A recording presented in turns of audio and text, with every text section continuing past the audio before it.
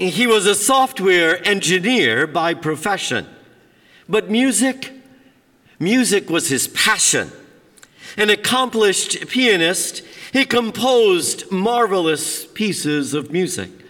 His first song was a piece to impress a girl in his class, and she was impressed. They were 15 years old. They married 5 years later and now have been together for 46 years. Then one day he sat down at the piano to play. He started a song but stopped. How did it go? He couldn't remember. It happened again and again. It was the first sign that he had Alzheimer's disease. All those years he never wrote or recorded any of his songs. Every note and phrase and every chord progression was all in his head. And soon it would be lost forever. Another piece of this husband and dad and grandfather would be lost. One day, his daughter confided to her best friend what was happening to her dad. Her friend was an extraordinary musician and pianist herself. She possessed that incredible gift of being able to hear a piece of music only once and be able to play it. So she offered to work with her father to try and reconstruct his music.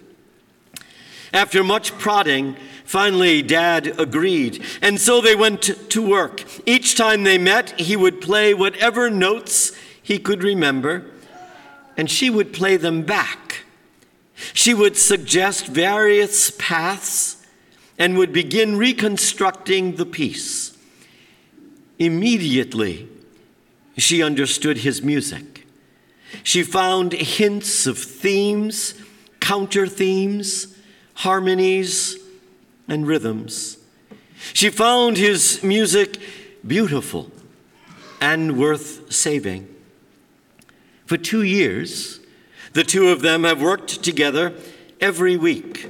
With the help of some of her musician friends, they've recorded a CD of his music. She also convinced him to compose one last song. With her help, he composed a piece entitled Melancholy Flower. The Oregon Repertory Singers included it in their Christmas concert. For the first time, one of his songs would be performed in public. Despite all that Alzheimer's had taken from him, the music of his soul lives on. CBS Sunday Morning carried that last August 13th. See, the compassion, the dedication of a young musician helps to preserve the music locked in the brain of a composer suffering from Alzheimer's disease.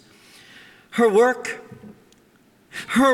is the work of Easter, to open up the tombs, to restore life to the lost, the despairing, the forgotten, to free those who feel dead from the shackles of hopelessness.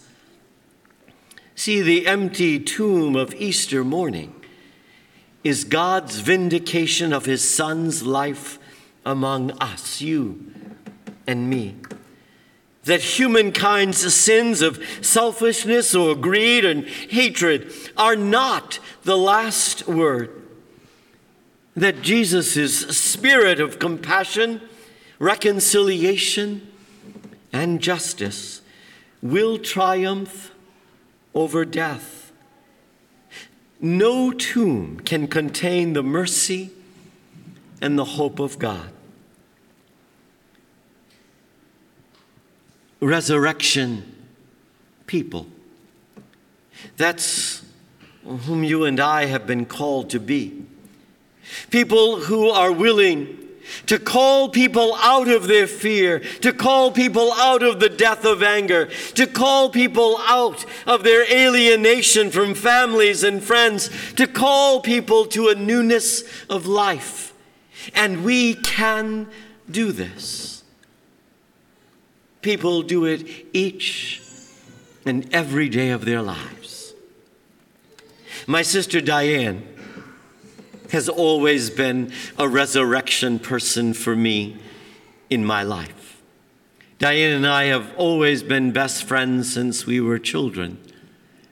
No matter what state I've lived in, no matter what was happening in my life, Diane's voice on the phone was simply a voice that always called me out of those dark places of despair and death.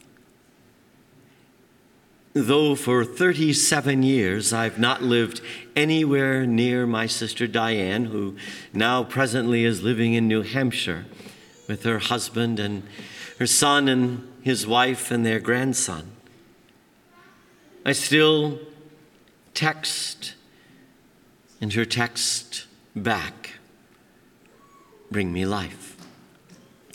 Even when my own dad was trapped in his own mind, in his Alzheimer's, it was always my sister Diane who could bring the music back from his soul. My dad, for almost 50 years, had a French musical hour every Sunday afternoon at 3 o'clock. All the years we were growing up, Sunday afternoon at 3, Dad was at WSRI in New England. We have some of the CDs, recordings of my dad, when he no longer called any of us by name, when he no longer spoke a word. So often Diane would just go and play one of his CDs. And though most times it appeared that the doors to his soul were closed and somehow he was locked deep inside, suddenly listening to so many of those songs that we had listened to as children by a variety of French artists, suddenly Dad would begin to sing. And the curtain seemed to open, that veil that had been covering him opened. And there he was. And there was his song. And his song to his children was a song always of love, always of hope, always inviting us to believe and to dream. I have never doubted the resurrection, because in my life there have always been those who have invited me into the newness of life and hope and love.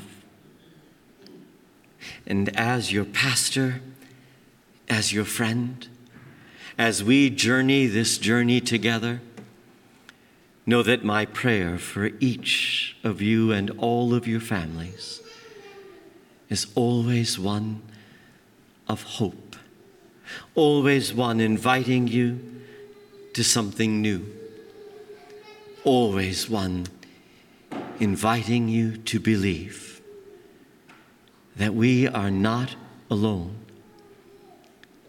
that the God in whom we have been taught to believe walks by our side at every moment of our lives. And I know one day I will stand by my dad once again, and we'll share the music of our love.